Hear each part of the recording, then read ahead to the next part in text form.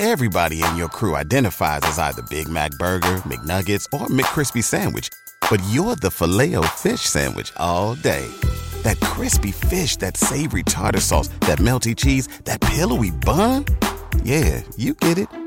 Every time. And if you love the Filet-O-Fish, right now you can catch two of the classics you love for just $6. Limited time only. Price and participation may vary. Cannot be combined with any other offer. Single item at regular price. Ba-da-ba-ba-ba. Hello there, my name's Neil David and I'm the host of Eurograps Express, the podcast exclusively dedicated to the wrestling of Europe. If it's wrestling and it happens in Europe and it's good, we talk about it. Whether it's Rev Pro, Progress, WXW, Passion Pro, Pro Wrestling Chaos, Pro Wrestling North, we don't care, we talk about them all. If it's good and it's exciting, I want to share it with you. We're on the Voices of Wrestling Podcasting Network. Check us out on the feed. Check us out on Twitter at EuroGrapsEXP. And join us for chat about European wrestling and a little bit of chat about cheese. Hopefully see you there. This podcast is a member of the Voices of Wrestling Podcasting Network. Visit voicesofwrestling.com to hear the rest of our great podcasts, as well as show reviews, columns, opinions, and updates across the world of wrestling. Welcome to Jumping Bomb Audio.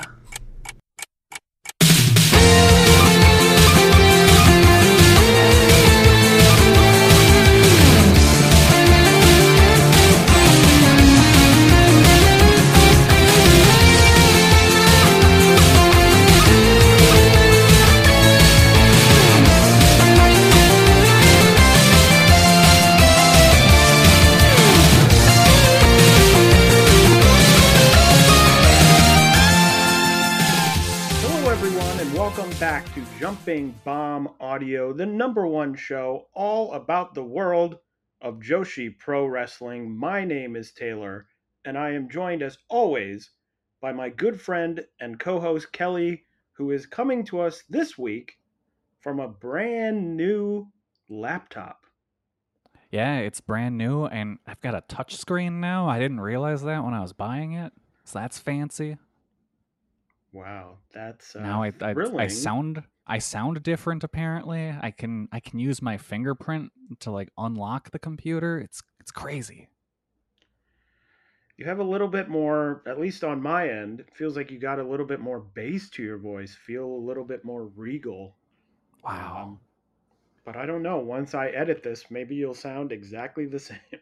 Who's to say? Dear listener, do I sound different? Come in with a real, I don't know. Hello, listeners. Hello, listeners. Yeah, there you go. Welcome to Smooth Jams Audio, where we've got the smoothest Joshi wrestling. That's right. Well, using that new laptop, we got a lot of Joshi to talk about. We're going to be talking some Stardom, some Tokyo Joshi, and many other things. But before we do that, we got to get in the plugs. Follow us on Twitter at JBOMAudio. You can follow Kelly at Comic Geek Kelly, and you can follow me at Tamaimbo. Subscribe to us on your podcast app of choice. And if that app of choice happens to be Apple Podcasts, we would really appreciate a 5-star rating and review. And if you're feeling extra generous, you can donate to the show at redcircle.com/shows/jumping-bomb-audio. So let's get right into it with our first show, Stardom's Midsummer Champions, from July 2nd at Yokohama Budokan, with 1,307 fans in attendance. Kelly, what did you think about Midsummer Champions? It was a show. It was a show. I watched it. There was like 2 matches I really liked, 3 matches I really liked, and that's about it. What about you? You have any strong thoughts? I don't want to call it a revelation, but I guess I'll call it a realization, and maybe it's very close to some other things we've talked about. But just something, as I was watching, I was like, I think I have figured out my thoughts. But we'll talk about that as we get in the show. There was just sort of, some of these, a lot of the matches just sort of happened, and so I didn't have really a lot to say about the individual matches itself. Um, but they made me think some sort of bigger thoughts, which I'll get into as we go through the matches. Okay. Yeah, the show itself reminded me of the review I gave to my friends on the first episode of the Marvel show Secret Invasion. And that sure was some content I watched on the Disney Plus application. Well, you did better than me because I watched about 15 minutes of it and got very bored and turned it off. Yeah, I watched it and I'm like, well, this is just happening in front of me, and I have no other thoughts on this. Apparently, episode 2 gets better. I doubt I'm going to find out if that's true. Well, like the last 45 minutes of Secret Invasion episode 1, I did not see this pre-show tag team match on Midsummer Champions. Kelly, I'm assuming you did not see it either. I don't think I did. What was it? Nope, didn't see that.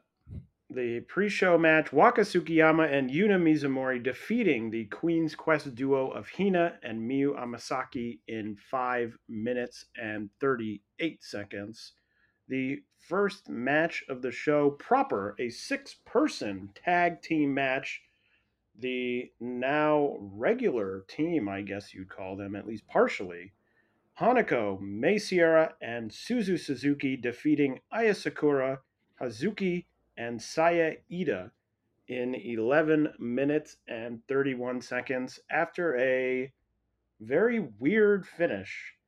I thought Hanako hit some sort of move that I didn't understand. Yeah, whatever it is, it needs work. I literally wrote, what the heck was that finish? It was like, now I'm thinking back because I watched the show a week ago. I'm like, I don't even remember specifically what it really looked like. I just remember being like, either. that was a weird. It was like a shoulder dropping, thrusting sort of thing. But I just watched it and I thought, ooh, that, yeah, like you said, let's work on that one. Let's work on that one. Other than that, I thought it was a fun match. I thought everyone worked well together. A nice opener. I liked the trio. I hope that they get officially titled, or I guess grouped, this Mei Sierra, Maika, Suzu Suzuki, Hanako quartet, I guess, who seems to be tagging together a lot, but not officially together as anything yet. But we'll see. Yeah. No, I thought it was a decent, like, high energy opener, and it was fun. It was a fun match. But this is where I had my first big thought. Taylor the Revelator. And, yeah. So I was watching this match. I'm like, oh, I'm having fun. This is fun. I'm like, I really like everyone in this match.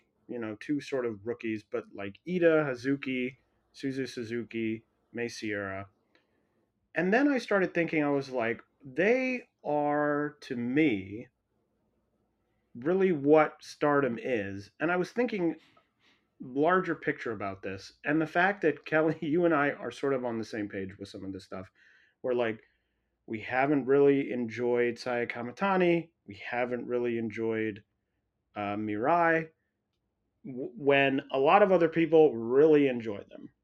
Yes. And I was like, okay, what's the deal here? And I finally thought,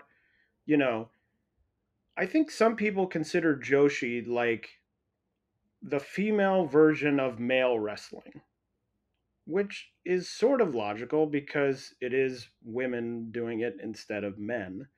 But in my brain, I consider Joshi not just like, oh, it's a women's version of this, but it's like its own genre. Like you would think of New Japan and DDT are very different, even though they're different styles. They're different styles. They're not like, I don't ever watch a men's match and think, oh, I really enjoyed that, but I would have enjoyed it more had it been women. For the same reason I don't watch Joshi and think, oh, I really enjoyed that, but it would be better if it was men doing it. Like, I don't think I've ever had that thought in my life. Um, and so I think when it comes down to it, it's like, I don't want to see sort of like women do New Japan. Yeah. That to me is not interesting because I'm like, I already have New Japan. If I want to watch that, I'll go watch a New Japan show. Mm-hmm. Like, I don't need like a women's, quote unquote, women's version of it, because to me, that's not different. Just because it's like, oh, it's women doing it instead of men. I'm sort of like, no, but I like Stardom because it's different than anything else. You know, it's not like New Japan, it's not like DDT, but it's also not like Seedling. It's not like Sendai Girls. Like, they all have very different styles. And so I just consider Joshi and sort of each company in Joshi a different style. And I think that's my disconnect, where sometimes it feels to me like, especially someone like Mirai is going out there and being like, here's what I'm doing. I'm doing a New Japan match, but I'm a woman. Yes. Absolutely. And I'm sort 100%. of like, great. Like, okay. Because frankly, if I want to watch a New Japan match, I'm going to go watch Kazuchika Okada. Yep. Like, I also don't want to see a New Japan, style match in like MLW, because I'm like, why the hell would I watch this when I could go watch Okada or someone else do it really well? Well, Taylor, it's because the world of MLW never stops. Yes, I only brought that up because I knew that Kelly last night was hooked on watching the latest MLW show. I don't know but why. You know what Stardom could use? Stardom could use Don King. Stardom could absolutely use Don King as a mysterious benefactor.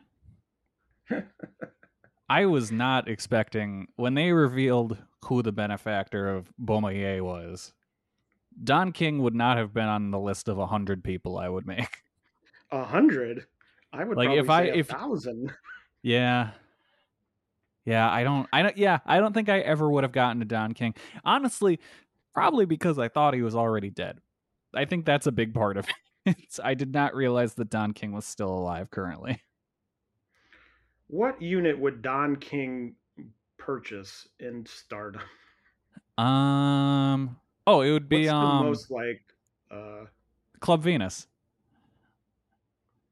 Do you think it would be Club Venus? Because I think he would be like, oh, I'm all about, the fighters who are going to make me money. So he would be like, oh, God's Eye or something. No, I think he would be like, look at these women. Mina's got her women, and I'm pushing them to the moon with my millions of dollars. It's a great Don King. Thank you. I worked on it really hard. Yeah, but anyway, to get back to the original point, that was sort of the thing I started thinking of during this match. It was only sort of confirmed during parts of the rest of the show.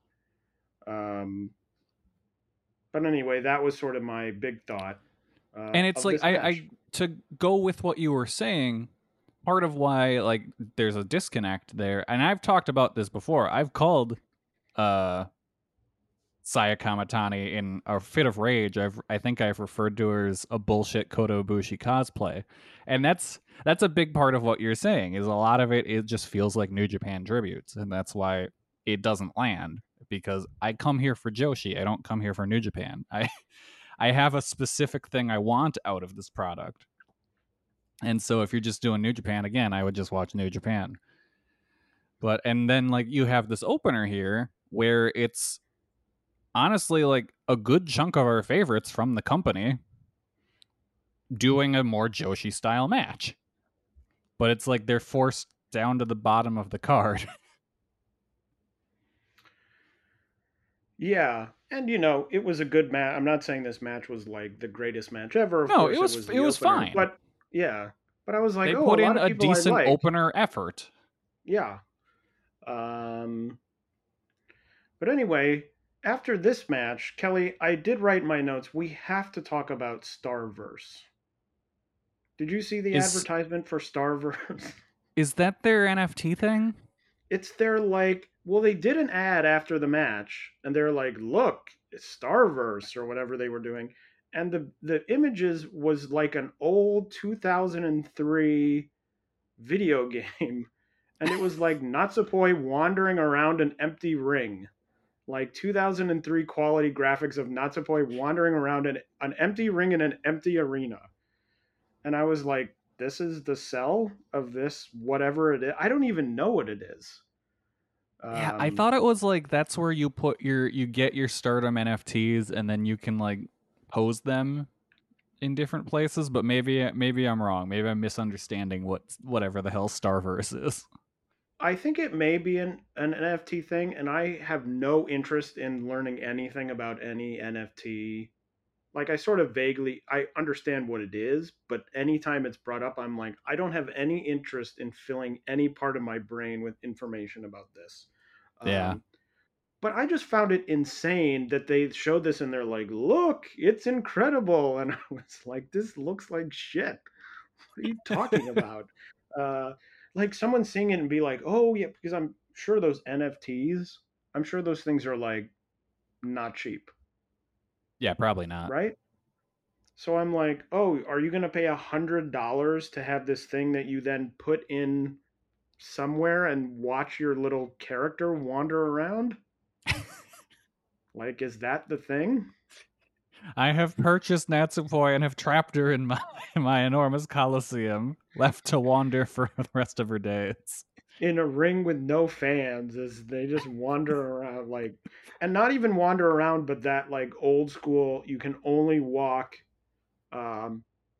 like in direct cardinal directions, like north and south, or you have to turn and then walk east and west. I have purchased 400 Tom NFTs, and they will become the audience. But I'm interested to see. I'm interested to see how quickly this shit is dropped, because it's interesting. It now feels like it feels many times like technology happens in Japan first and then comes to America. It's the opposite with this. This feels like a thing where it was in America. It has now failed, I think we can say. Yeah. And now they're like, now we're in Japan, and Japan's doing the same thing where like a bunch of companies are like, look, we can do this. And now I'm waiting for the moment when people go, we're not interested, and they stop talking about it. Anyway, the next match honestly, NFTs make more sense in Japan in a way to me, because if you view them purely as collectibles, it doesn't take up storage space, which is at a premium in a lot of Japanese areas, especially the city.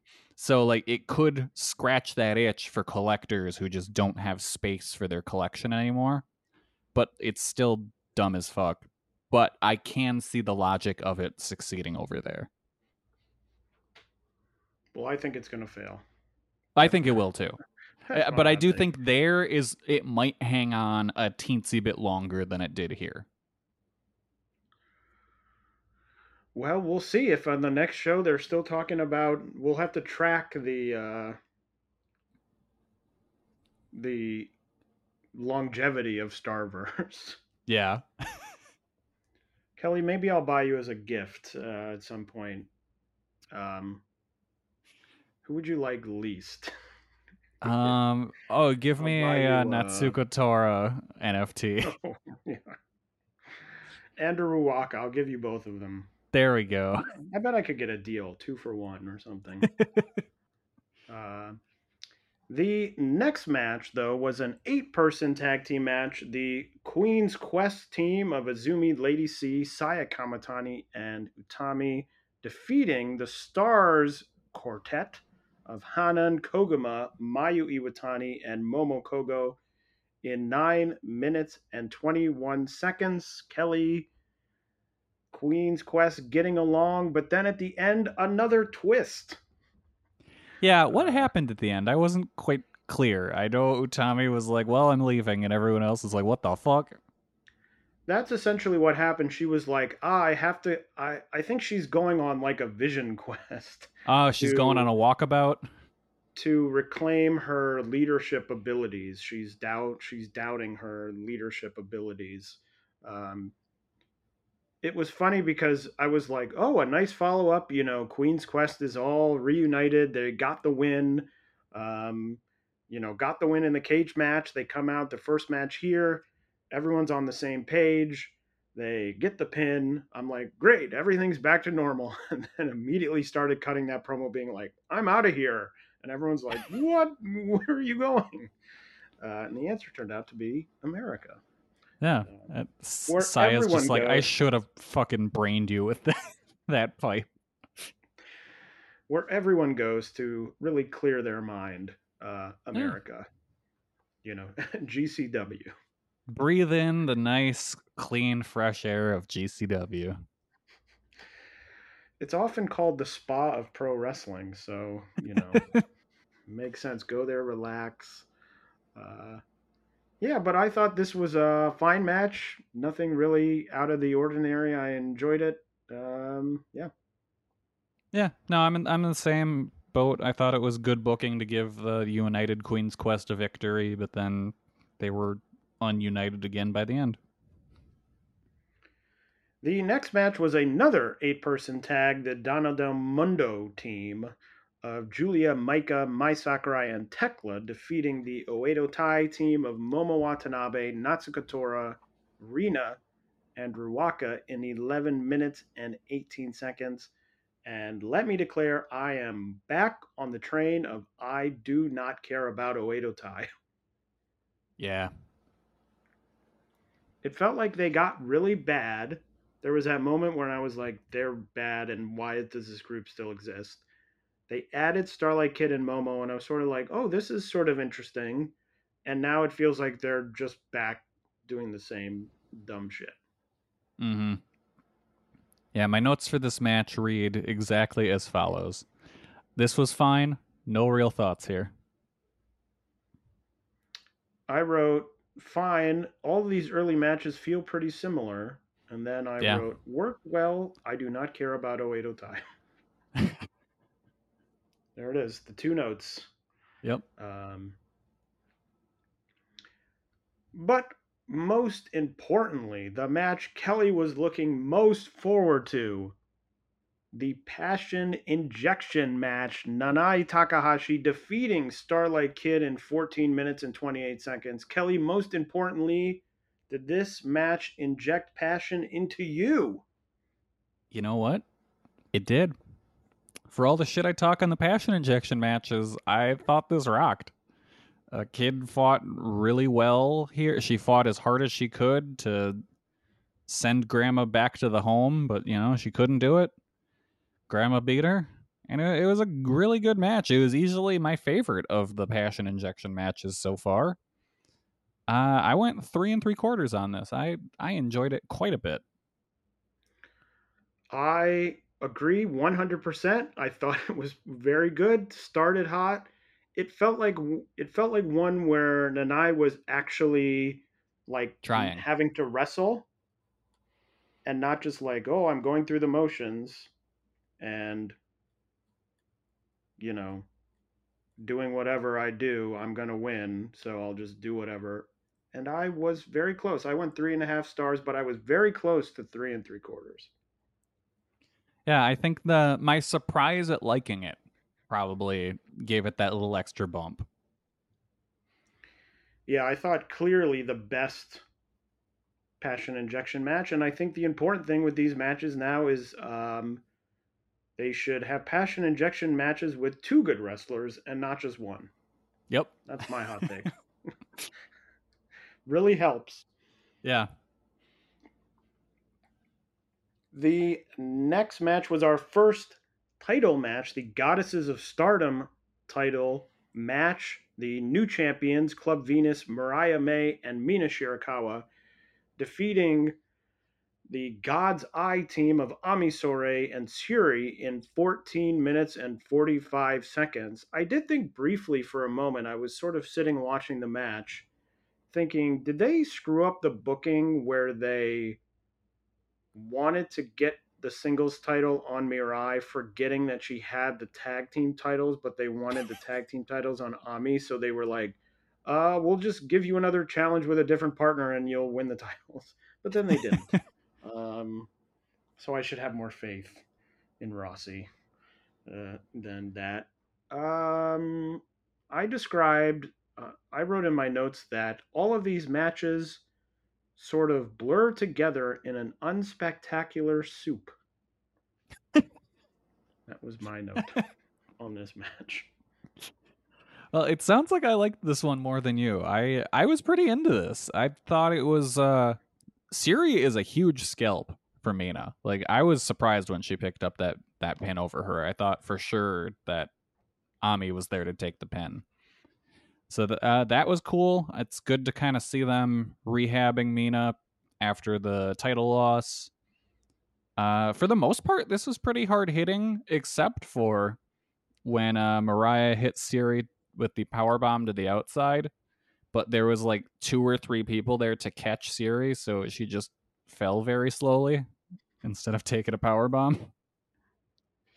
But like other than that, I really enjoyed this match. I went 3 3/4 on this one too. Yeah, I was down. I was like, it was good. It isn't that I didn't think it was good, but I was just sort of like, yeah, this is another like 3 1/4 star match for me that I just thought fine. I don't know. Something about the tag. I can't even remember the last time I was like, wow, this tag title match was really good. It's been a while. It's been probably since FWC was the champions. I mean, those I remember liking, and then they lost the title, and I don't think I've liked a single. I don't know. There's just something about. Well, we had to suffer through the Hat team. Oh yeah, Team Hat. And then team, we won from a count out. And now we're on Club Venus, which I'm putting my stocks into. They're gonna bring it back. Yep. They're going to bring it back. I'm telling you, you're my proclamation of Mariah May being top heel in the company soon. It's coming. The next title match was the high-speed title match, only lasting 3 minutes and 30 seconds. Saki Kashima retaining the high-speed title over Fukigen Death. Baby, we are right back in the pits with the high-speed title. This felt mainly like it happened solely for a plot point. Yeah, this sucked, but it was short at least, so that was nice. Saki Kashima joining God's Eye after the match. What a weird fit. Begging Shuri to join with the shooters. And if anyone's a shooter, it's Saki Kashima. Yeah. Also, I guess Hina not into the shenanigans and tomfoolery, so maybe Hina will be breaking out soon. Not a fix for Oedo Tai, but it's something, I guess. Shrug. Yeah. The semi-main event of the show for the Wonder of Stardom title, new champion Mirai defeats Tam Nakano, who is now only a single champion, in 22 minutes and 16 seconds. Mirai, you stupid idiot. Why didn't you challenge for the red belt?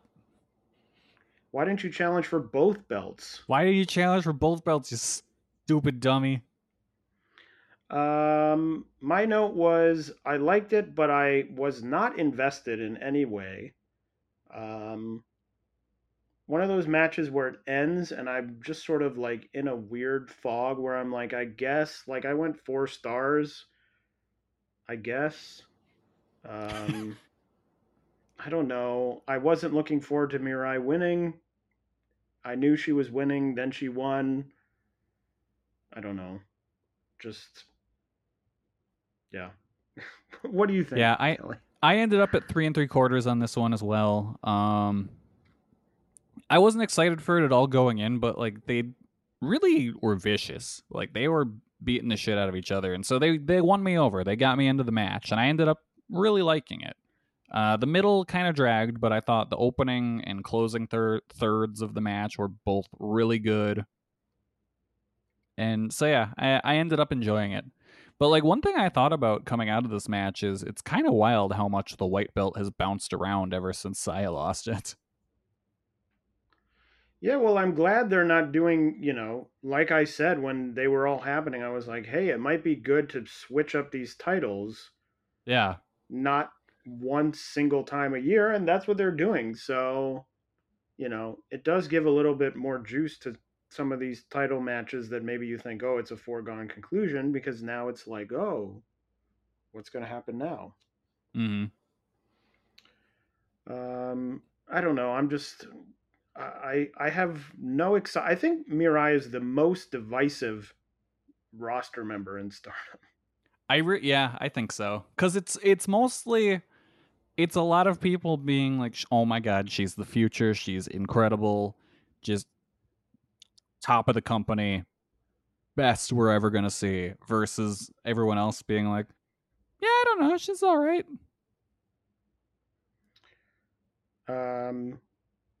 Yeah, just my excitement level for a Mirai title reign is very low. Yeah.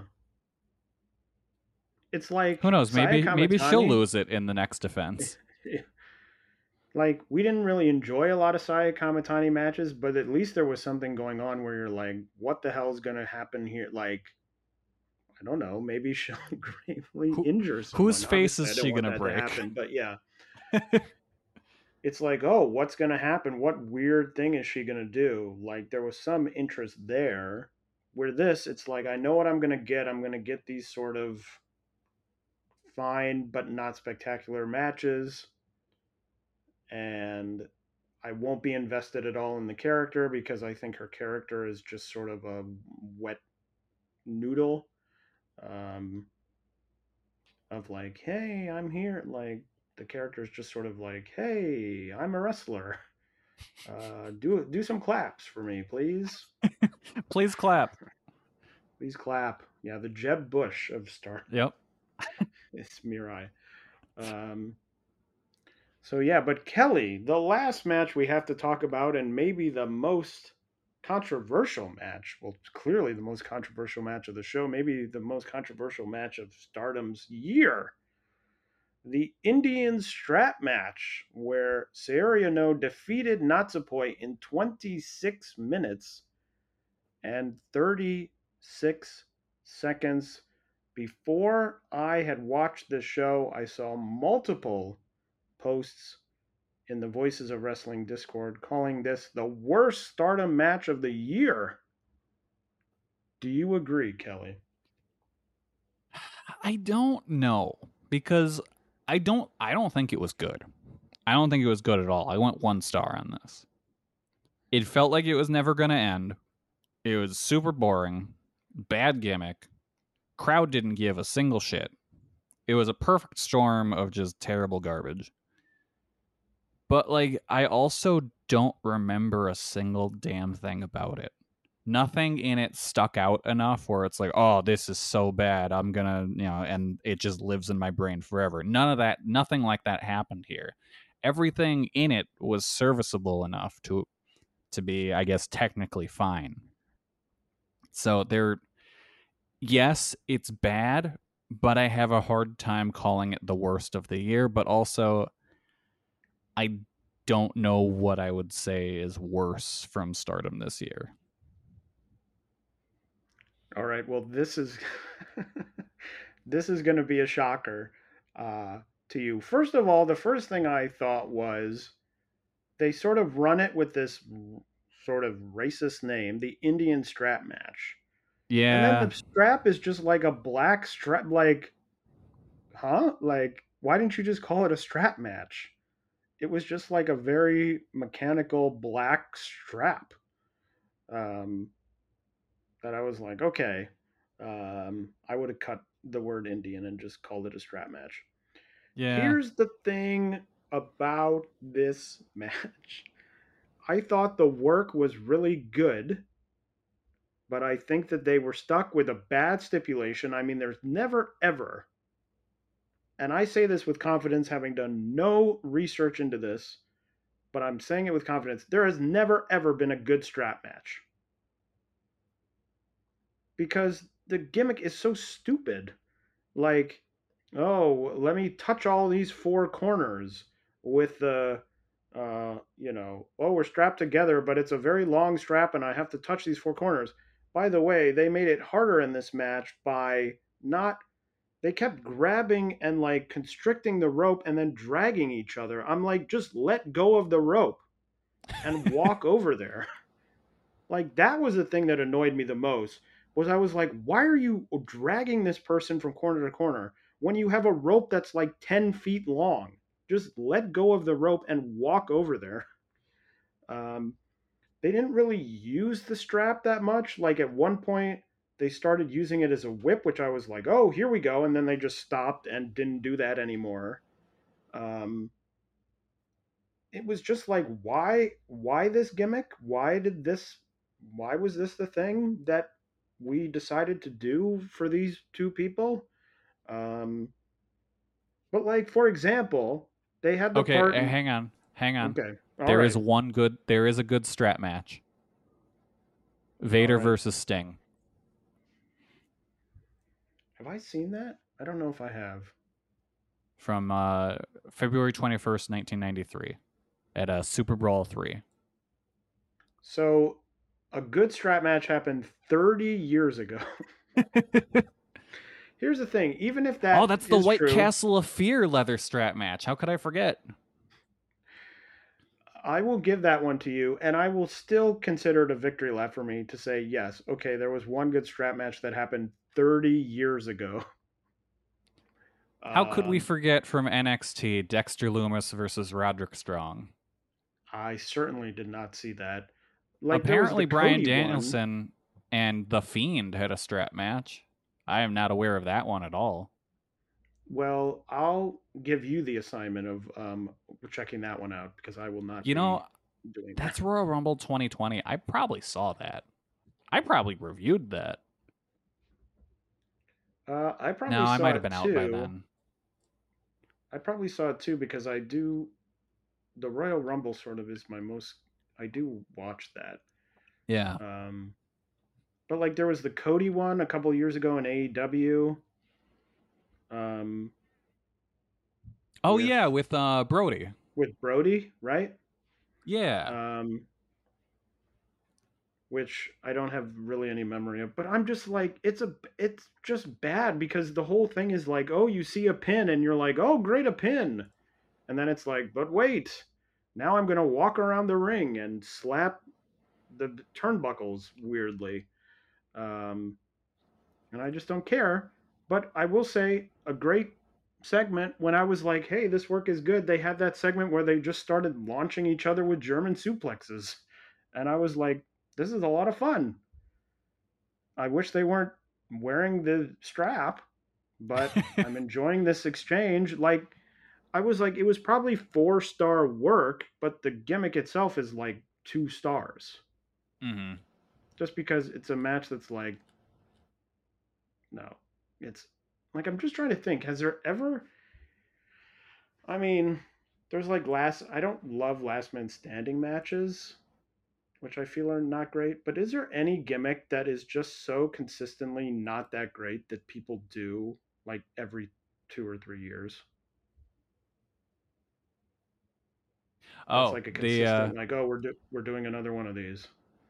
I've been doing more research on the strap match. The Cody versus Brody Lee match was a dog collar match, not a strap match, so that gets disqualified. There you go. Yep. Dog collar match far superior to the strap match in every way. Yeah, because in dog collar it's just pinning, right? Yeah, I think there's no like touching of the whatever you call them, turnbuckles. Jesus. Ay. Yeah, but I guess my end thought was I definitely do not see it as the worst. I consider a much more egregious offense to be a match that is really boring. And to me, this match, even though the gimmick was bad, it wasn't boring. Like, I would have rather have watched this than watch something that's like, oh, that was a 2.25 star match, random tag team match or something. Because that to I me don't is know. like, what's I the was point pretty of bored this? with this. I mean, it was. I think a big part of that was just how long it was. Yeah. And I mean, it's clear the people. I mean, 1,300, which is not terrible, but for Stardom is just not a great number. I mean, they had been pulling like 1,600, 1,700 recently, which this is not. So, yeah, and a sort of just weird end to a weird show. I would like it if Natsupoi feuds stop ending in, well, I guess we're friends now. But she just loves everyone. Yeah. Stop that. Well, you'll be sad to know they're challenging together for the tag titles. They better fucking lose. That happened. Ooh. That happened today on the Korakuen show, which happened a few hours ago. Okay, I found another stipulation match that is always pretty much guaranteed to be terrible, and that is the ambulance match. Oh. Yeah, but do people outside of WWE do that? Have you ever seen an ambulance match? WCW. Well, a living company. Let's see. Looking at... Have any happened in the past 20 years that were not in WWE? There was one last year in Coastal Championship Wrestling. Of course. How could I have forgotten?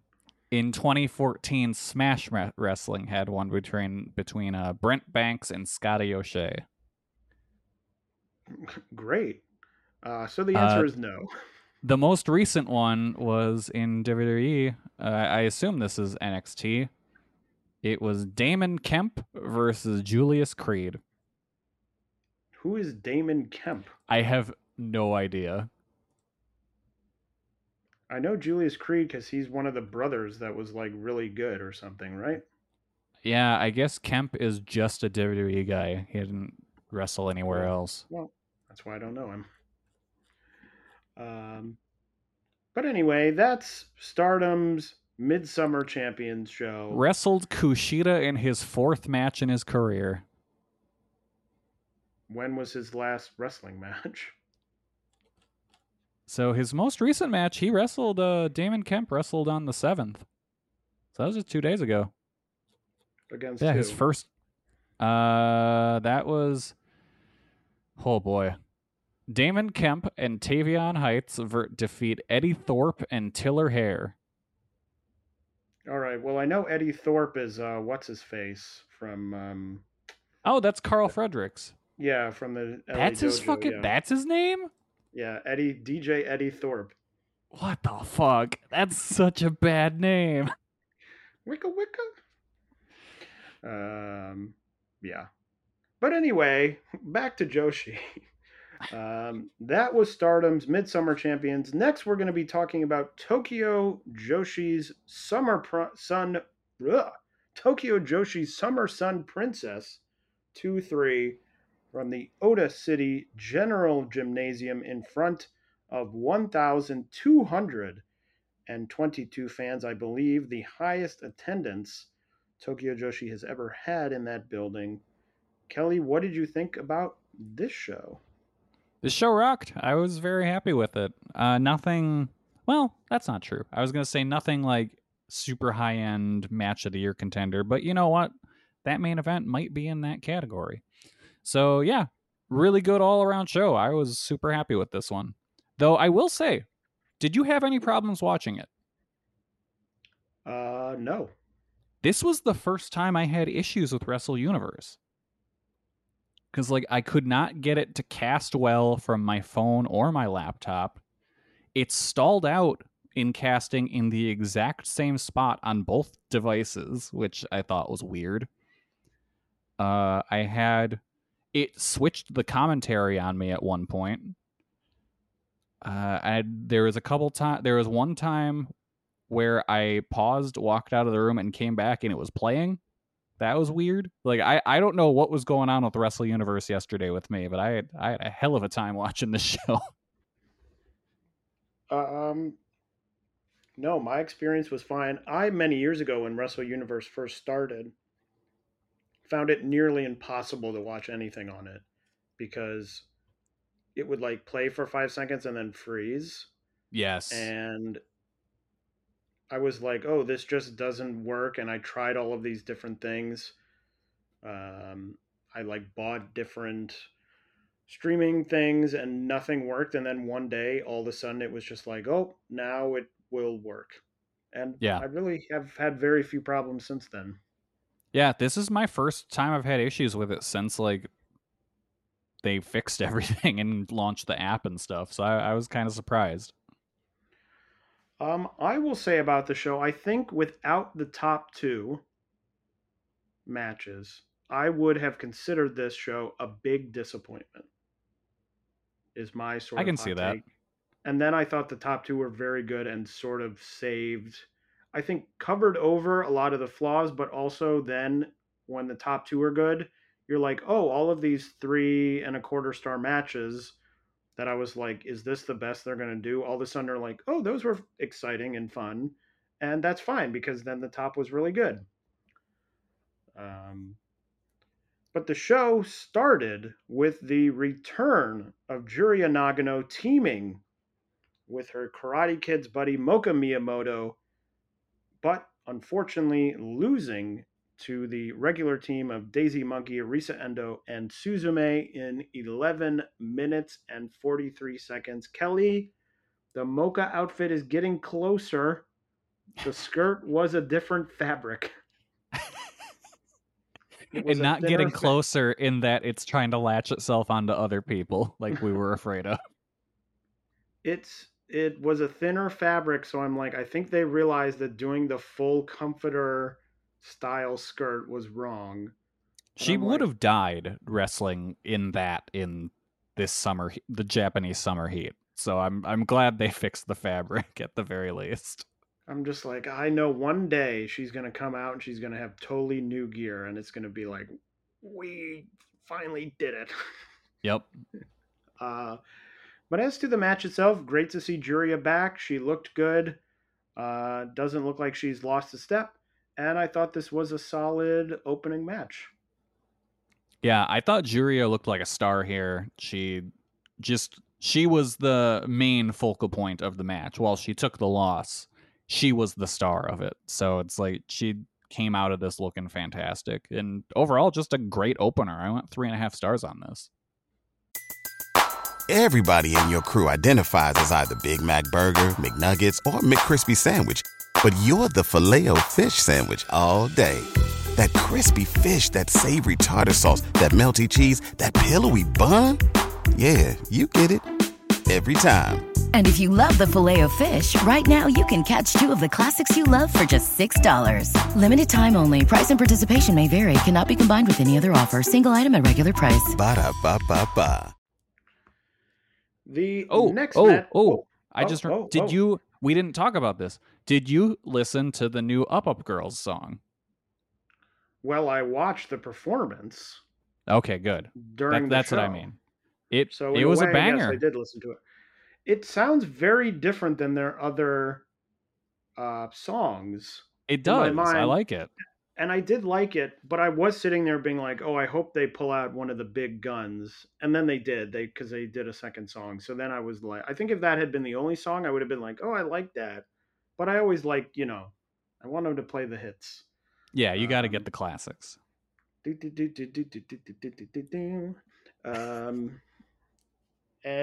it is out. I did see it is out now on, I believe, on streaming services. Ooh. Let me check actually.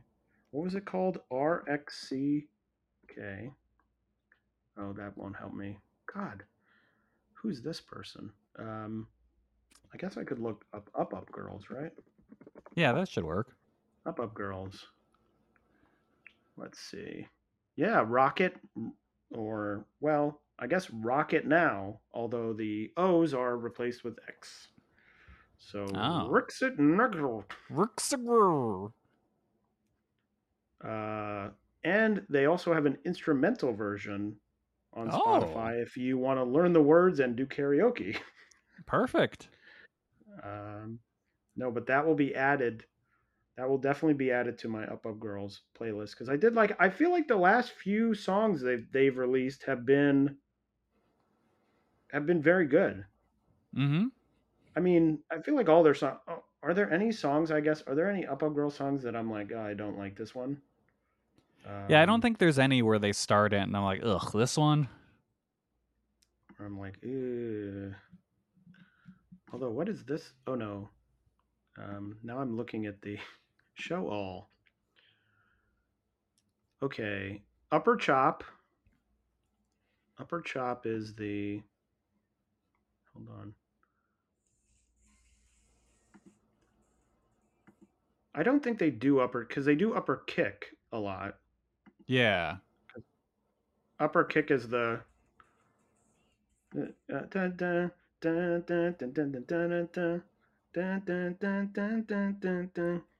That one. That's a good one. I think that's my favorite. Chocolate Love Me Do, which is Miyu's entrance music. Marshmallow. That's what that I don't think I knew what that song was called. That's a weird name. And I should say it's called Chocolate Love Me. Both M and E are capitalized. Do. Only 12,000 plays on Spotify, but Marshmallow Cacao Station. What is that one? Oh, that's got to be Raku's song or something. Oh no, right? that's the that one. Yeah, I'm like, I recognize all of these, but I don't know if I could tell you any of their, except for Upper Kick. I'm just like, oh yeah, it's that song that I know. Seriously Muscle. Oh. Wow. Susan. All right. Well, anyway, that's the segment where I sit and listen to music that no one else can hear. I could hear it a little bit. Oh, through my headphones? Yeah. Oh, okay. Well, that's. And then good, there's I whatever Hikari does on her solo stuff, because she has those CDs that she uses in death matches, and I don't know if they get any other use. Oh, is that Rock Bottom? It might be. I think that's Rock Bottom. All right. Well, anyways, the next match on this show was an 8-person tag team match. Haruna Neko, Himawari, Mahiro Kiryu, and Shino Suzuki defeating Haru Karashiro, Kaya Toribami, Runa Okuba, and Toga in 11 minutes and 7 seconds. I thought this was a fun match. The rookies are improving. You know, they still have their moments. The opening sort of grappling sequence, which looked like it was happening in incredible slow motion. But they aren't incredibly awkward anymore, which is an improvement. So they are getting better, which is good to see. And I wrote, Toga's great. Let's all get on the Toga train. Yep. They're now at the level where if you put them on NXT, people would be like, these are the greatest women's wrestlers anyone has ever seen in the world. I'm very happy to just have Toga come in once a match and just wreck someone, and that sort of be the Toga moment and be like, we did it. Yep. That's it. Next match. Because that's always the highlight. Toga's one thing coming in, destroying someone, and everyone being like, whoa. Yeah, it's always good every single time. The next match was a tag team match. The team of Nao Kakuta and Ryo Mizunami defeating the team of Asuka and Yuki Kamifuku in 10 minutes and 11 seconds. Of course, the first thing we have to talk about is the entrances from really both teams. But Yuki Kamifuku and Asuka coming out in their entrance with Bali and Aki openly discussing how Tokyo Joshi fans are unused to being horny, and that they would be very thrown off by this entrance. It was And I was so like, fucking funny. but he said that even early when they were opening the show, and they were just sort of like, "Hey, here's what's on the card. It's blah blah. It's this." Aki said at one point they were like, "Oh yeah, Asuka and Yuki are tagging together," and he's like, "Oh, and the fans will see Asuka and they will be amazed, but also they will have a feeling in their stomach of uncomfortability or something," he said. And I was like, what the heck is going on? Why are we talking about this? And then he brought it up again. He's like, oh, the Tokyo Joshi fans, they're used to, he said something like, oh, they're used to being happy Yeah, just like smiling and happy. Yeah, when wrestlers are entering, but now they're feeling an unusual feeling in their stomach. And I was like, wow, this is very weird. And then my other favorite part was like Brooks was in the middle of saying something, and then Asuka started like dancing on the corner post like it was a pole, and Brooks just stops and goes, "Oh goodness."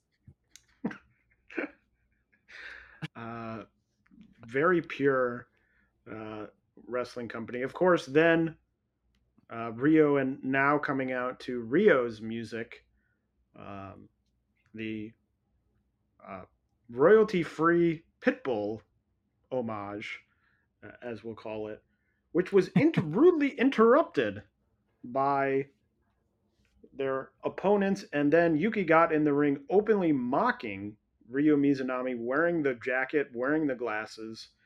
But then we got into the match, and I thought it was really good. I really enjoyed it. Ryo Mizunami continues to be a perfect fit for Tokyo Joshi. I thought the sequences with her and Asuka were really good. Did you notice? Turned into a seedling show. Was Chris Brooks calling her Venue? I know that they were sort of interchangeably saying Asuka and Veni, but it felt like a number of times Chris was saying Venue, and I was that's like, their team name, that like Vinny U. Oh, I thought he was referencing just Asuka, like when he was doing that. That makes sense, but I thought he was saying, "Oh, like she's in the ring. Here comes Venue." I think he might have just had too many names floating around in his head. But you are right that their team name is Venue, but I thought he was only referencing her, so I was like, is he calling her Venue? I mean, maybe he just had a little tingle in his stomach and is just thrown off. He's not really used to that as a fan of Tokyo Joshi. He's not used to it. I really appreciate that Asuka just comes out and makes the entire focus of her entrance shaking ass and kissing cute boys. Like, yeah, good there for was her. that kiss. I was like, whoa. At first, I thought the older of the two guys, I thought it was Minoru Tanaka. Wow, what a gig that would have been for him. Is that the? And then I was like, wait, is that Yuko Miyamoto? No, I think it was just two guys.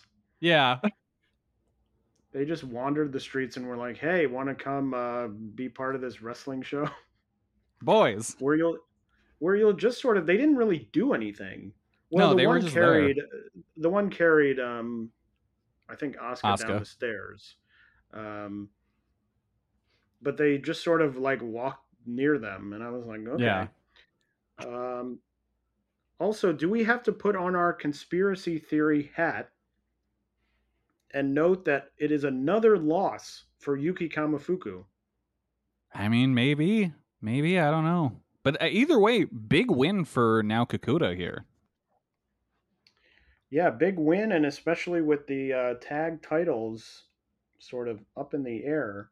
All of these victories are interesting because you don't know, maybe Kakuta and Mizunami will be tag challengers. That'd be cool. You don't know, but I'm very thrown off by Yuki losing. I'm like, is this a sign that she's like retiring or something? We did learn, unrelated to this, that Saki Akai was offered, supposedly, a contract in AEW and turned it down. So maybe they offered one to Yuki. Shit, maybe. It seems, and Yuki does have good English, so she does. An Ohioan. Yep. At least partially. But I'm like, that's. You think that they would like offer Miyu or something? I mean, I guess they offered Yuka, and she's doing it. So, I guess everyone's up for grabs. If Kamiyu does make the jump, I hope they give her back her true ring entrance music. Kelly, if there's anything that would happen, I would guarantee you that they are not going to be playing Old MacDonald. Stop the Old MacDonald erasure. Imagine Jim Ross sitting at the desk and Old MacDonald hits as Yuki Kamifuku comes out. Well, first of all, imagine Jim Ross at the desk when Yuki Kamifuku comes out at all, first off. Well, yes, that's what I was thinking. But I was thinking he would go, "What the hell?" And then she would come out and he would probably say something like, "Who's this Jezebel?" Because he loves that frickin' word, Jezebel. What's she know about milking cows? Well, I don't know this, and then he'd say something really problematic about that she's, she's from the land of the rising sun. This Jezebel. I've never heard of a farmer from the Orient. Now we got to be serious. I don't understand why these wrestlers aren't serious playing Old MacDonald. He would be infuriated, and then he would immediately be smitten, and those two opposing forces would compete in his mind. He has two dogs in him. Confused and horny. Yes. One says, "What the hell?" The other says, "Sauce it." I went 3.5 on this match. I went 3 3/4 on it. Hey, I like this a lot. The next match was a title match for the Defy Women's title, which is a promotion based out of Seattle, not Canada, as Chris Brooks and Balianaki briefly surmised. They were both still confused. They were like, it's Canadian, and then they're like, no, it's Seattle, and then they clearly, neither of them knew where Seattle is, so they stopped talking about it. They're like, is Seattle Canada? They were like, no, it's Seattle. Seattle in ... And then they're like, and back to the match. Vert Vixen, the champion, defeating Hikari Noah in 9 minutes and 42 seconds. I should say, possibly advertising Vixen beats Hikari Noah. That could be definitely the more vertical of the two in this one. Yeah, but it could stand for advertising. That's what I'm saying. That could be. She's advertising some video game. The concept of video games. I thought that this was a fine match, sort of just 2.5 stars. I did think for a moment that maybe Hikari would win, because I figured it'd be easy for her to go over, especially because it's in Seattle, which is on the west coast of the United States. That it'd be easy for her to go over, maybe wrestle, lose it back, or something like that. I don't know. But it didn't happen, and I thought this match was pretty average. Yeah, it was fine. It kind of just ended. Like, it didn't really have a lead up to anything. All of a sudden, I was just like, wait, I guess it's over now. I don't know. I think The Vertical Vixen needs to cut the in-match dialogue. It's not working. Get over here. Yeah. But Kelly, that's a And video game reference. I know. I've played them before. What? Yeah. Yeah. All right. Very Bloodline. Yeah, and it's also like, also no one can, well, maybe not no one, but you're not in a country where the main language is English. Yeah. So you're just sort of speaking to yourself. And it really, no one cared about this match. It was very quiet in the arena. I think that was a running theme for some of the upcoming matches, but not the next match, which was a 3-way tag team match. The regular team of Hyper Masao and Shoko Nakajima defeating both Aja Kong and Raku and Max the Impaler and Palm Harajuku in 9 minutes and 32 seconds. Kelly, what did you think of this match? So I liked it, but it didn't have nearly enough nonsense, so I was kind of disappointed by it. So overall, good, but not as wacky as I was hoping. I wrote it was a lot of fun, but there was, like you just said, less comedy than I thought there would be. It was a pretty straightforward match. I mean, the bike got involved at one point, but that was really the peak of the comedy, really. Yeah. Which was very short. I did enjoy Raku absolutely demolishing Palm with the trash can strike, and then immediately getting demolished herself by Max, like running her over. It was just I was like, wow, I guess Raku's used to hitting with that pillow where she's like, oh, I can hit you as hard as I want. And it was That's just like, true. Wham. And then got demolished in one of those ways where you fly across the ring and you like hit the ropes, but in the way where clearly you're not meant to hit the ropes. You like fall into them and you're just like, oh God. I thought the Max and Aja interactions were the highlight of the match. Yeah, that was good. I thought they were really good. I liked when I don't remember exactly what it was, but then they high-fived each other. And they were like, yeah, we did it. And then immediately went back to fighting, which I thought was a lot of fun. So, yeah, I agree with you. I thought it was a lot of fun, although less sort of way out there than these usually are, especially considering the last big Hyper Masao thing was a time-traveling, 45-minute long match. Yeah. After the match, it was announced that Aja Kong will be returning to Tokyo Joshi to take on Super Sasadango Machine. Now that's going to be some nonsense. Yeah. That match is happening August 5th at City Circuit, not Circuit City, the shuttered electronics chain, which I originally thought when I saw the thing, I thought Circuit City, and then I realized it was City Circuit. That was announced. Also announced they will be doing a pay-per-view, a team match from an amusement park that will be happening on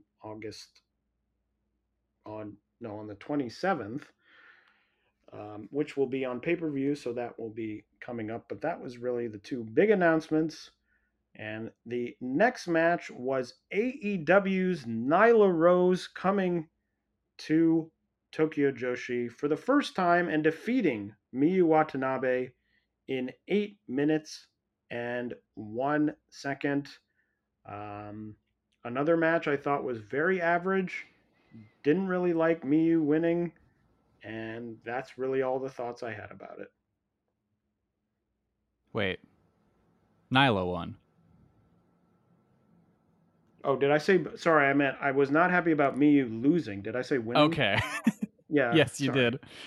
No, I would have been happy if Miyu... I would have been happy if Miyu won. Sorry, I wasn't happy about Miyu losing. Yeah, okay, that's fair. I don't know.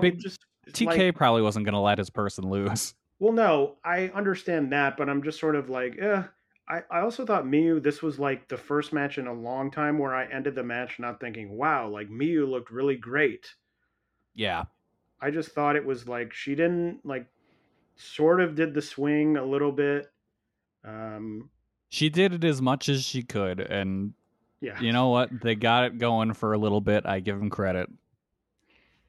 got some of the slams in, but some of them were like, oh, she's going to do this big move. And then it was like, oh, no, she can't do it. Yep.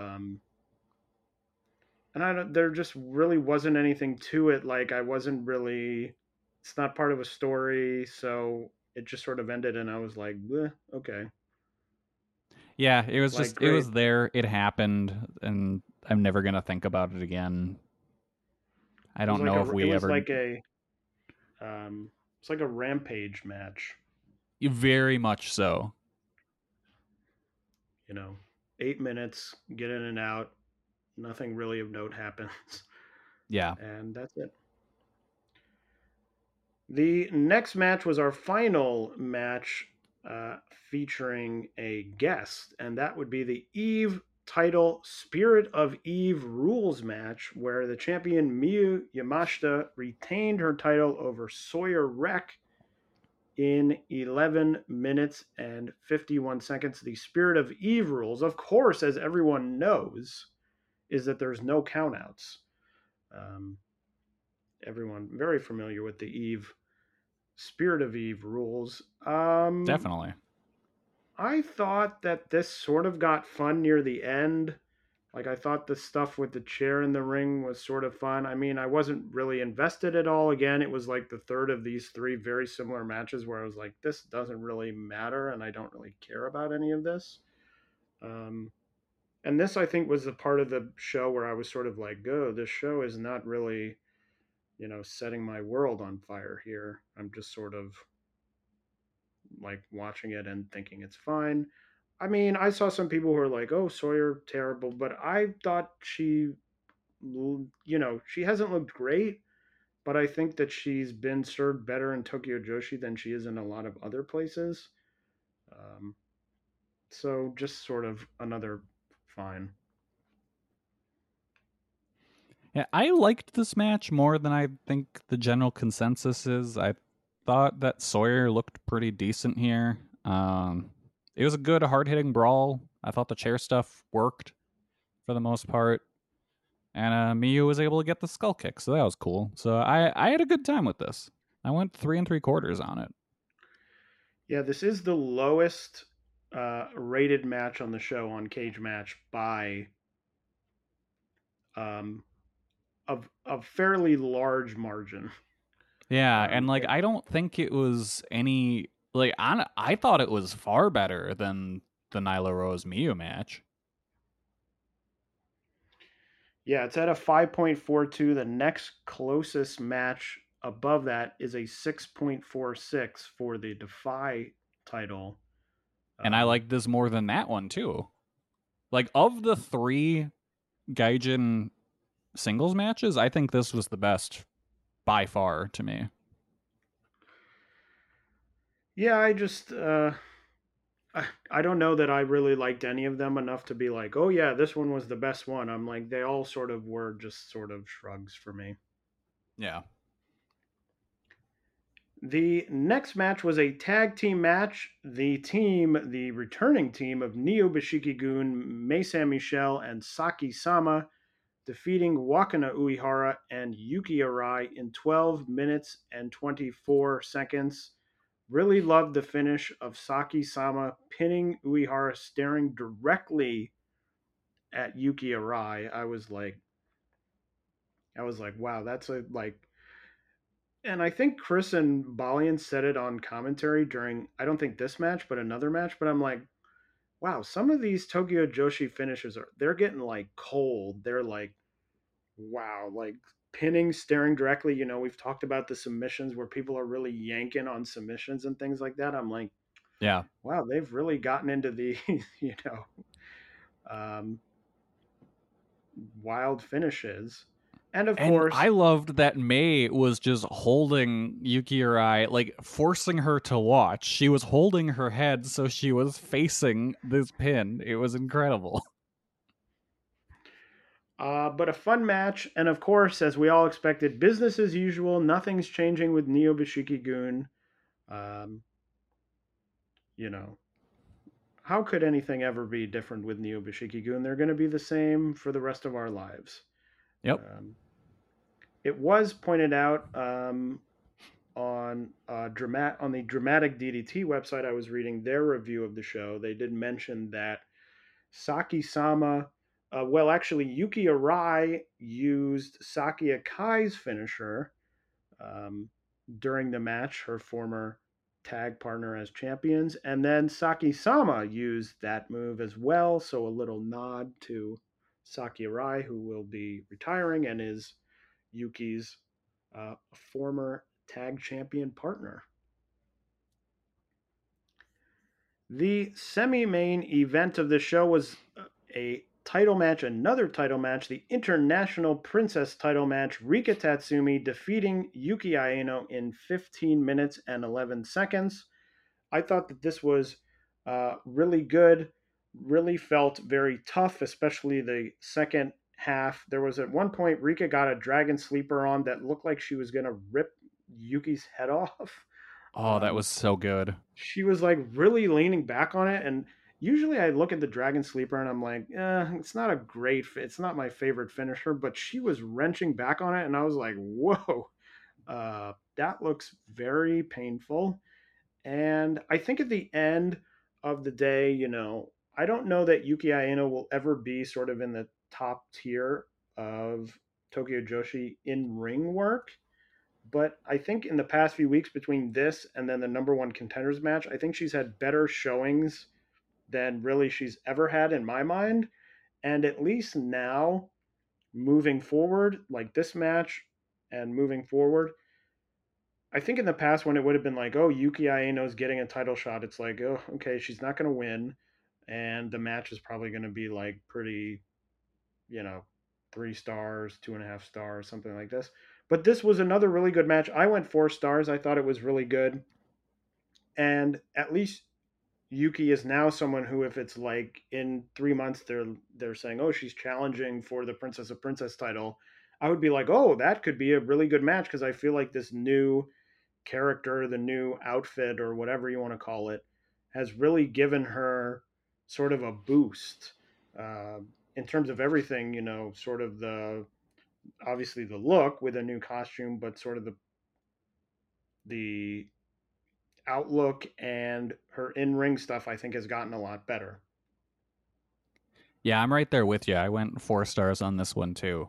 This really kind of drove home for me how good that Rika is at making all of her big matches really feel like a struggle. Like, it felt like it was just this Herculean task to beat Yuki Aino. And that's a good skill to have as a champion. It makes all of your defenses feel much more important. And like, I think Aino did really well here too. I think she more than held up her end of things. So I'm excited to see where she goes going forward. So good for her, because I was very not a fan of her work prior to the past couple of months. So you know what? She turned me around on her. But yeah, overall, really great semi-main. The main event was for the Princess of Princess title match. The Ito Respect Army explodes. Mizuki, the champion, retaining her title over Maki Ito in 24 minutes and 29 seconds. And this was the match that really took it from, the 4-star match in the semi-main. I was like, okay, that's pretty good. This match really was great. I will say, as of right now, as of this moment, it is the highest rated Tokyo Joshi match of all time on Cage Match. Goddamn. I don't agree with that. I have a couple other matches. The Mizuki Yuka, the first match they had for the championship, I think would be higher for me. There's also up there is the The two Miyu Watanabe matches from the Tokyo Princess Cup last year, which I think would probably be up there. But I thought that this was an excellent match. Really great. I thought they did really well with the teasing of the submissions throughout. I think sometimes when you're working a match that has so many submission, reaching for the ropes, things like that, it can sort of get very either repetitive or you're like, oh, of course, this person's going to escape. So I'm just sort of sitting here waiting for them to get to the ropes. But I thought they worked the submissions really well. I thought there were some really tense moments. It was really hard hitting. You could hear the strikes coming through even on the broadcast. And so Yes. I thought it was really good. I went 4.5 stars. That's right where I am too, 4.5. They were just throwing bombs this whole match, and that was awesome. It's really amazing how Maki Ito has just evolved as a performer in the past couple of years.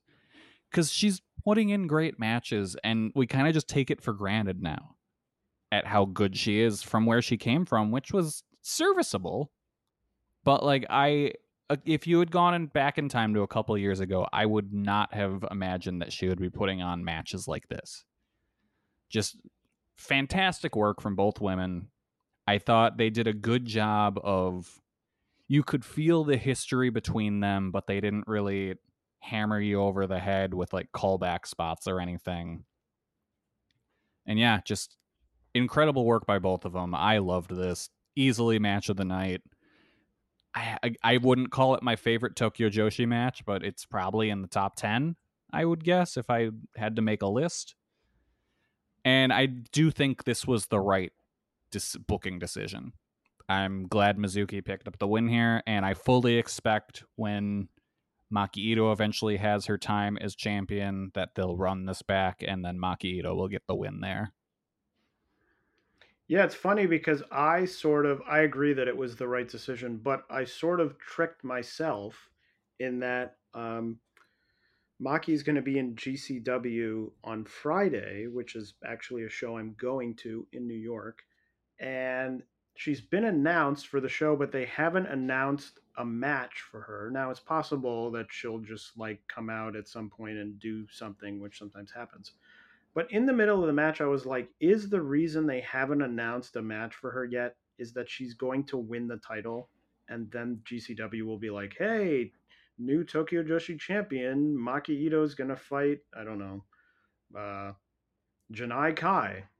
Oh my god, Utami's going to become the Princess of Princess Champion. That's right. The true forbidden door between Stardom and Tokyo Joshi. But yeah, it was the right decision. I really liked, Maki talked at the end about how they were in sort of the Ito Respect Army, and then she felt like Mizuki, went off, tagged with Yuka, became champion, now is obviously the Princess of Princess champion, and that there was jealousy, but sort of has accepted that she's also strong. And I liked that in the match, there was a moment where late in the match, Mizuki was standing. Maki was sort of pulling herself up on Mizuki. And I thought, okay, this is going to be the moment that's happened in like every Maki challenge where she does the middle fingers right before she loses. That's been like the staple of the last couple of challenges. She fights really hard. She doesn't have it. She sort of gives the middle finger to be like, and then loses and didn't do that. And I sort of like that as a progression of the character from now not needing to do that, being able to be like, I'm fighting, I didn't win, but I'm not going to just end the match by being like, oh, middle fingers and sort of giving up. So I'd like, it's, a very small thing. I think if you didn't, if you weren't regularly watching the matches or you hadn't seen the previous Maki matches, it wasn't like a huge effect on the match. Like if it would have happened, it wouldn't have been like, oh, they ruined the match or the match was so much better or whatever. But I just like having those sort of interesting through lines as we see, especially so many Ito challenges now that have sort of fallen by the wayside.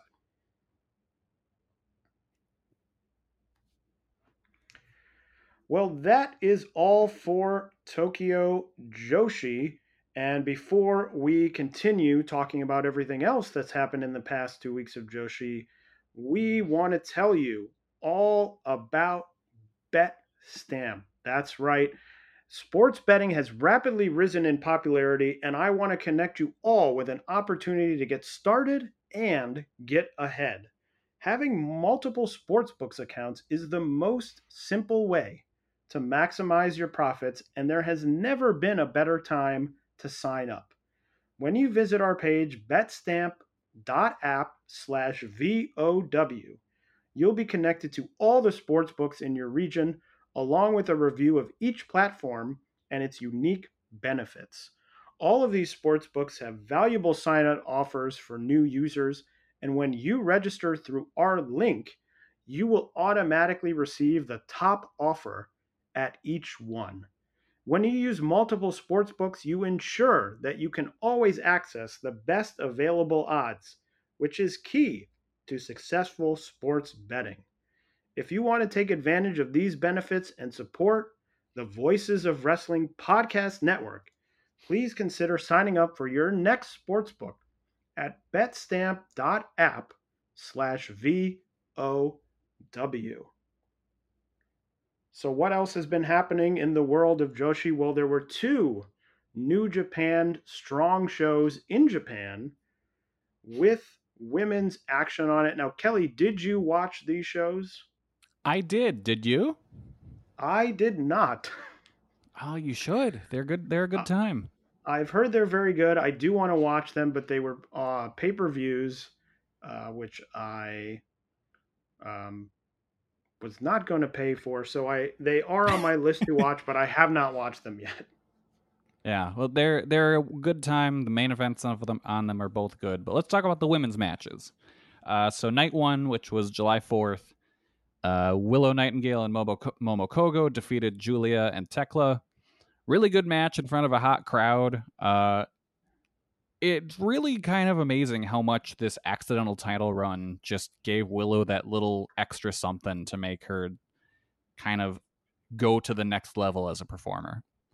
But yeah, this was a good match. I went 3.5 stars on it. Then night two on the 5th, we had the strong women's title match. Julia defeating Willow Nightingale to become the new champion. This was great. I thought it was really good. The crowd really got behind both of them, but like I was kind of disappointed that Willow lost because again the crowd was behind her. I mean, it makes sense that Julia's going to win, especially when you look at it as this is like the New Japan and America belts. You're going to want to have Japanese talent with those belts, so it makes sense, and especially with Julia wanting to come over to the States. But yeah, I thought they had really good chemistry, and the match flowed pretty well. I went 3 3/4 on it. Well, also happening in Stardom, they actually just had a Korakuen Hall show a few hours ago, but also it was announced that Utami would be coming to America for a tour of GCW. One match so far is complete. On Saturday evening, she wrestled Billy Starks. I did watch that match on that show. I would say enjoyable match, nothing to go out of your way for, but fun to see Utami in a little bit of a different environment, and enjoyable if you want to watch that. What else has been going on? Seedling had a show on June 28th, highlighted Arisa Nakajima defeating Itsuki Aoki to retain the Beyond the Sea title, and Ayame Sasamura and Riko Kaiju defeating Asuka and Makoto to win the tag titles. That a very enjoyable match, especially the last few minutes really pick up, really great action, and a really great moment when Sasamura and Kaiju win the titles. Very happy for that as someone who has talked for many years at this point on this podcast about people using Sasamura more, and Riko Kaiju, obviously the homegrown talent of Seedling, winning the title. So that is really great. Oz Academy had a show Also on July 9th, the big news there, Mio, the Ozaki-gun ref, returning after a long absence, returning in that red referee gear. So happy to see her back. In Wave, the Catch the Wave tournament has now moved on to the Winners Tournament.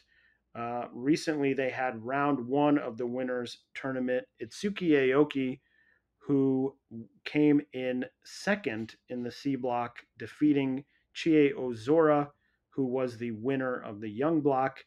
Yuki Miyazaki, who won the Elizabeth block, defeating Kohaku. Saki defeating Kazuna Tanaka, who was in the Young block. And Asuka defeating Haruka Umasaki. So those four will be in the finals, which we will talk about shortly. But next, I will throw it over to Kelly for some Choco Pro news, as well as some news from other places around the world of Joshi. All right, so Choco Pro 318 from June 29th. The main event of that show was Emi Sakura and Mei Suruga defeating Hagane Shino and Miya Yatsuba. I really liked that match. I went 4 stars on it, so that's worth giving a watch. And then on the 5th, they had a big Shinkiba show, but that has not aired yet, so I have not looked at the results. But I'm assuming that'll air probably within the next week or so I'll talk about it next week, or next episode. Let's see. GLEAT had their second anniversary show on July 1st, where they had a bunch of Joshi stuff.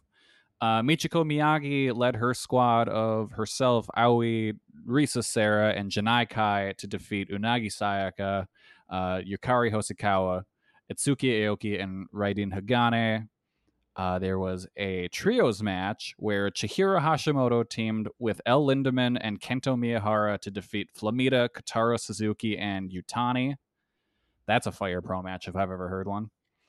And then in the UWF half of the show, Maya Fukuda defeated Azusa Inaba. I liked that match quite a bit. I went 3.5 stars on it. If you like the UWF stuff, check that one out. Then we had the Baka Gaijin and Friends Volume 6. The main event of that one had Vaney defeating Masa Takanashi in a good match. And then in 0-1, I don't believe either of these two matches have aired, though I saw clips of the first one. We have Unagi's Fire Festival matches. On the second and Fire Festival Night 2, Mizuki Watase defeated Unagi via knockout. The clips that I saw looked really brutal. Watase just wrecking Unagi with a shoot headbutt and then KOing her with a forearm strike. And then the Night 3 on the 7th, Masato Tanaka defeating Unagi. The only clip of that match I've seen was Tanaka doing the splash to the outside through the table on Unagi. So she's having a great time over in 0-1. I'm hoping that those make tape because I would like to watch those matches. Yeah, I have no idea what 0-1's airing schedule is. Yeah, but who knows if we'll ever see any of them. Yeah. But so that is everything that has happened in the last 2 weeks of Joshi. But what is coming up? Well, the biggest thing that is coming up is the beginning of Stardom's 5-star Grand Prix. The opening night will be on July 23rd, and the card is as follows. Mayu Iwatani will take on Hazuki. Suri will take on Suzu Suzuki. Tom Nakano will face Sayaka Mitani. Natsupoi and Starlight Kid will face off Amisore and Natsuko Tora. Julia versus Sayori Yano. Utami versus Mina. Mirai versus Momo Watanabe. Azumi versus Mariah May. And Micah versus Hanan. Kelly, what is your most anticipated match for night 1 of the 5-star Grand Prix? That's hard. This is a stacked show. I think I want to go with Suri and Suzu. I think that'll be a really good, really interesting styles clash. That would have probably been my pick. So I'll go different than you, and I will say Azumi and Mariah May. I'm very interested to see how Mariah May performs. Now she's comfortable in Stardom, but it is her first, obviously, 5-star Grand Prix. So interested to see how she performs. And of course, always a big fan of Azumi. So that should be good. And we're already back in 5-star Grand Prix season. Right back in it. But that is not the only tournament that is starting in the next 2 weeks. Tokyo Joshi's Tokyo Princess Cup will have 3 days of first round matches on the 15th, 16th, and 17th. Those matchups are not determined yet. As of the time we're recording, they are streaming the lottery on YouTube, I believe sometime on Monday. So maybe by the time this comes out, they will have already been drawn, but are not drawn at this point. So we'll be interested to see what happens there. Sendai Girls has a show from Korakuen Hall on July 16th, headlined by Asuka versus Millie McKenzie for the Sendai Girls title. But also on that show, Chihiro Hashimoto will take on Stardom's Natsupoi in the semi-main. Dash Chizako returns to take on Hiroyo Matsumoto. And then in a very cool tag match, Mika Iwata and Miyuki Takase will take on Sayori Ano and Sari, coming back to Sendai Girls. Ice Ribbon has a show on July 17th. Makoto and Hamako Hoshi will take on Hikari Minami and Hinata for the tag titles. And Totoro Satsuki will defend her Ice Infinity title once again against Gambari's Yuri.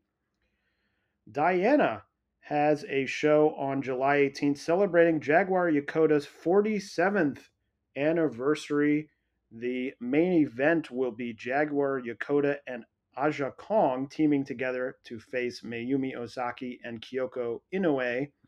Also on that show, a very fun-looking three-way match, Sari against Asuka against Unagi Sayaka. That one should be fun. And a match for Kelly on the show. Risa Sera, Akane Fujita, and Takashi Sasaki will take on Drake Morimatsu, Mochi Natsumi, and Jun Kasai in a hardcore match there. I got really scared when I was reading that match at first because I thought it was going to be Drake Younger. No, he's like, retired, oh, no. I believe now. I I think so, but you never know.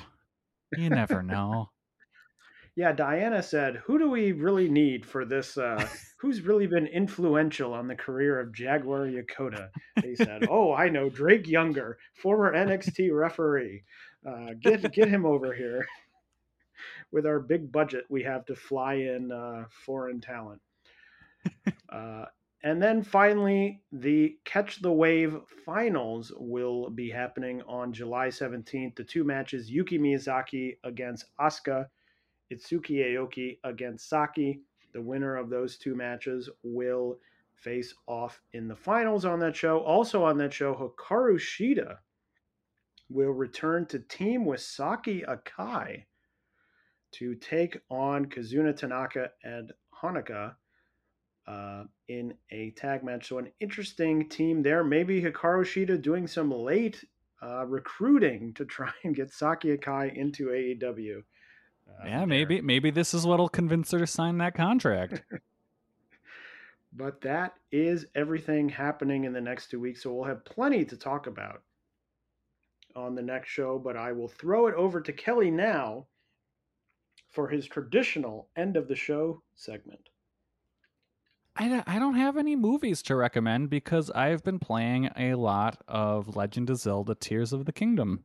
I got this game a little later than everyone else just because I wasn't super excited about it.